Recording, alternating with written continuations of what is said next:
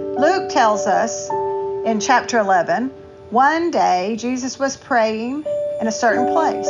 When he finished, one of his disciples said to him, "Lord, teach us to pray, just as John taught his disciples."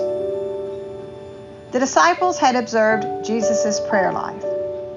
They knew it was important and they wanted to learn his way of prayer.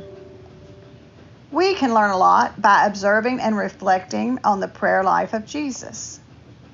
Jesus prayed often. He was serious about prayer. And if you're listening to this podcast, you probably also appreciate the power of prayer. My name is Donna Godwin. I'm a local pastor in the North Alabama Conference, and I currently serve the people who were called First United Methodist Church Centerpoint. I found the book, What If Jesus Was Serious About Prayer, by Skye, Jethani, helpful, and perhaps you may as well. Skye Jethani is the co-host of the Holy Post podcast. He has written several books that include his clever doodles for the visual learners among us. The back cover of the book says, "They say prayer works, but is getting what you want really the point of prayer?" While God certainly cares for your needs, Skye Jethani wants you to know that prayer is not a transaction with a heavenly vending machine. Jesus didn't pray like that, and neither should we. Instead, Skye takes us deeper into what Jesus had to say about prayer and how it will change the way you relate to God forever. Prayer isn't about getting answers. It's about getting God.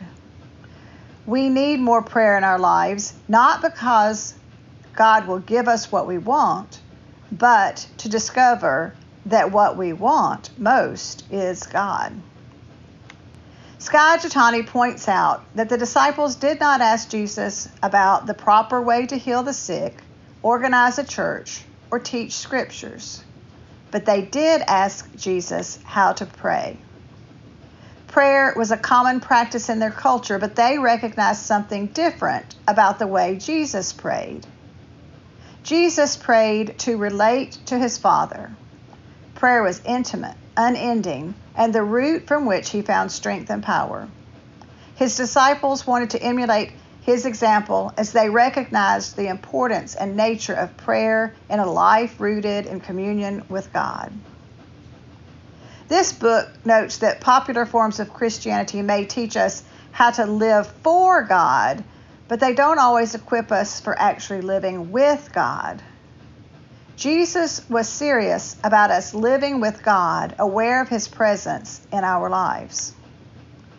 The book has 6 parts: what prayer is and isn't, keep it simple and unceasing, it's off to work, with God we go, learning to pray like Jesus, the truth and nothing but the truth, so help me God. Prayer changes how you see the world.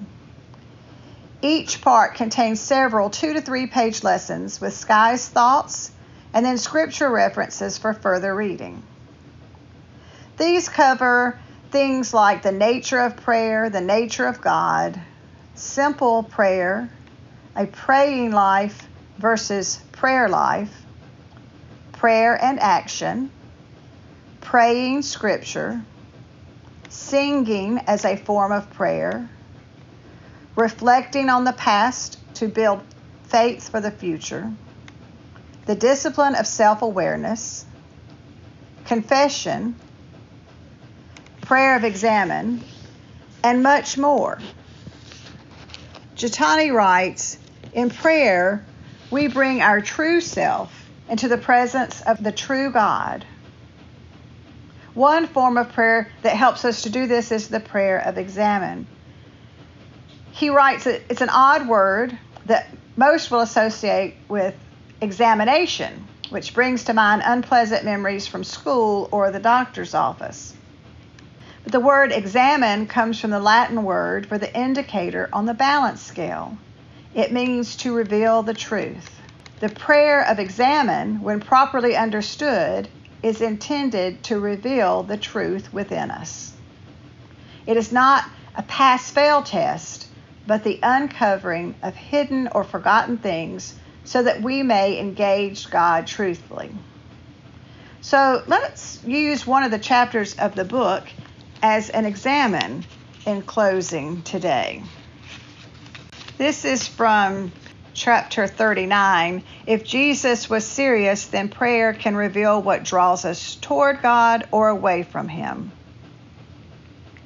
As you examine your day, one filter involves looking for moments of what Ignatius Loyola called consolation.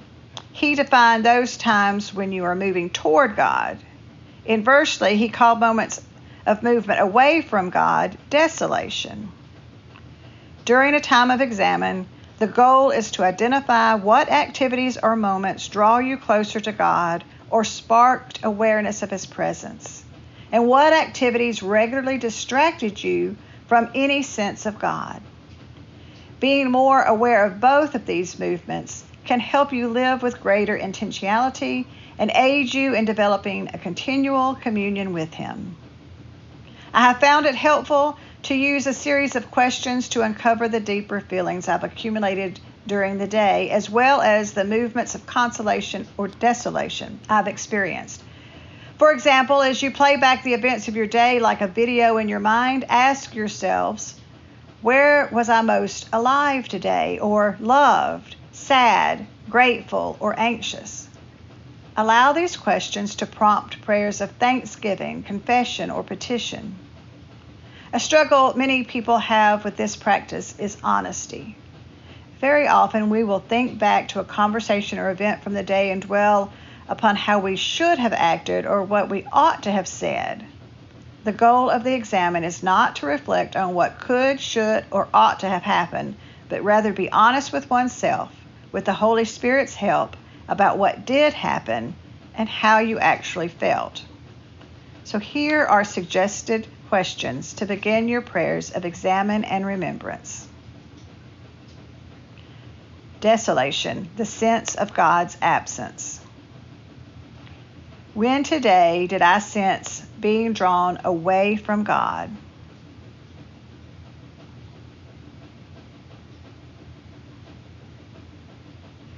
When did I feel most dissatisfied and restricted today?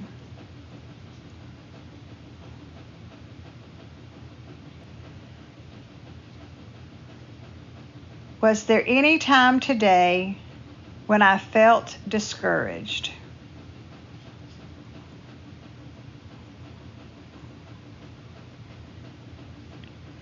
What was the most draining part of my day?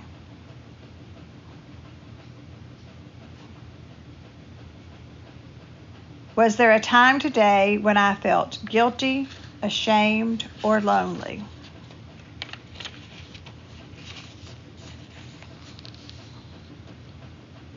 Consolation, the sense of God's presence.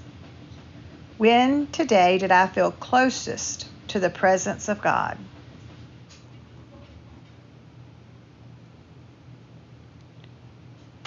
What events, relationships, or thoughts of the day drew me nearer to God?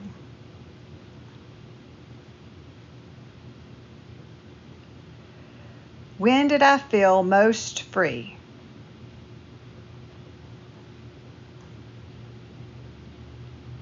What was the most life-giving part of my day? What was the most joyful about my day?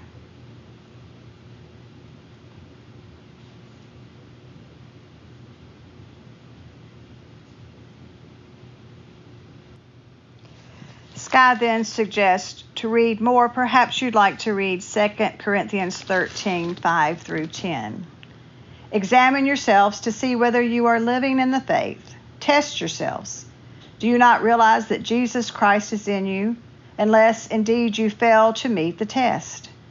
I hope you will find out that we have not failed, but we pray to God that you may not do anything wrong, not that we may appear to have met the test, but that you may do what is right, though we may seem to have failed. For we cannot do anything against the truth, but only for the truth. For we rejoice when we are weak and you are strong. This is what we pray for, that you may become perfect.